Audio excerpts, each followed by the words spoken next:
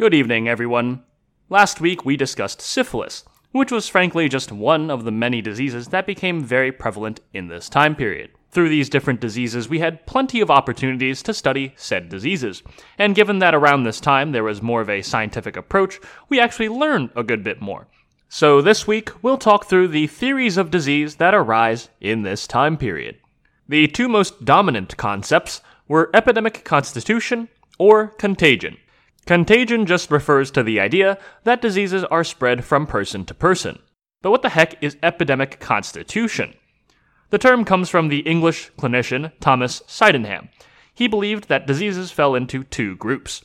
One were caused by atmospheric changes, and the other by specific susceptibility of the body. The first group, where changes in the atmosphere caused disease, was termed the epidemic constitution. Sydenham wasn't entirely sure what exactly was changing in the atmosphere, but he was a fan of the idea that a miasma, or some kind of tainted air, came from the earth and caused disease. He also considered the possibility that the diseases might be affected by the position of the stars, an astrological explanation for disease. But the idea that the atmosphere or the air could cause disease is certainly not new, but it had some evidence behind it at this time and remained very influential for centuries to come, even if it was incorrect. It also did have some practical use, even if it is mostly wrong. For example, if you believe that miasmas that cause disease come from organic matter, a common scientific belief of this time period, then you might avoid decaying organic matter, which will conveniently help you avoid disease. Likewise, the belief that miasma might arise from infected wounds might lead you to isolate your patients from each other, which also might have some benefit, even if, again, the scientific logic underneath it is not quite right. It may be tempting to laugh at the idea of miasma, but I think given the knowledge available at the time, it's a fairly reasonable theory. But anyway, enough about miasmas or epidemic constitutions. Let's talk about contagion. It's around this time that other physicians and some regular people began to believe that there was some kind of infectious agent that caused disease. This view was detailed in 1546 by Girolamo Fracastoro in a book called On Contagion, Contagious Diseases, and Their Treatment. We actually met Fracastoro last week, although I didn't mention him by name. He was the guy who wrote the famous poem that gives syphilis its name today. Anyway, based on much objective observation and reasoning, he was able to figure out that the epidemic diseases are caused by tiny infective agents that can be transmitted and reproduced by themselves, which is remarkably correct, especially considering microscopes don't exist yet, so you can't even see these infectious agents. Fracastoro called those infective agents seeds, and believed that specific seeds were responsible for specific diseases. Disease would occur when people were exposed to these seeds, and those seeds affected the humors and vital spirits of the body, which I guess if you took figuratively is kind of right. Fracastoro was of course right though that there are tiny agents of disease that spread and act on the body, but we're not quite at an understanding of germs yet. Fracastoro and his contemporaries more likely believed that these seeds were chemicals, not individual living organisms. Regardless, very impressive, and that's not all.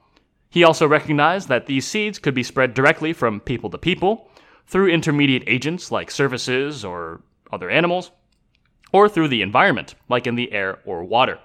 Fracastoro was not the first person to come up with these ideas. He was influenced by many other greats, like Varro, Columelia, and Paracelsus, but he put together all of the past work, and in a relatively compact and understandable way. In doing so, he created the first comprehensive contagion-based theory of disease, which will compete with the idea of miasmas until the end of the 1800s. The idea of germs arguably begins in the 17th century. It is around a little before this time that the compound microscope is invented, which allows for the first time scientists really try to take a look at Fracastoro's tiny seeds of disease. Not that they were necessarily looking for that. Anthony van Leeuwenhoek was the first to observe microscopic organisms back in 1676. Leeuwenhoek was actually a cloth seller by trade who had no higher education whatsoever, making his achievements all the more impressive. He built his own rudimentary microscopes and found, among many other microscopic things, a few types of bacteria, calling them little animals, and reported his findings to the Royal Society of London. However, he didn't make any connection between these new organisms and disease. especially since he found his bacteria in seemingly harmless locations, like in rainwater, soil, and in healthy human waste. Leo van Hoek's discovery did spur plenty of other investigations, though. In short order, it was noted that these little organisms were all over the place, and especially in easily decomposable substances like sour milk or rotting meat. Two theories would arise about how these tiny creatures came to be. One theory held that they spontaneously generated from non-living tissue. The other correct theory was that these creatures reproduced themselves. It was known that these tiny beings could be found pretty much wherever decay or fermentation was occurring, and we know today that they are responsible for that process. But at the time, that had not yet been observed, and so many believe that the process of decay actually created the microbes, instead of the other way around. However, at this point, we've now got the two key parts of germ theory. Some scientists have figured out that diseases are caused by some sort of tiny spreadable agent. Some other scientists have figured out that there are tiny living organisms just about everywhere. Putting that together conclusively, though, is actually kind of difficult.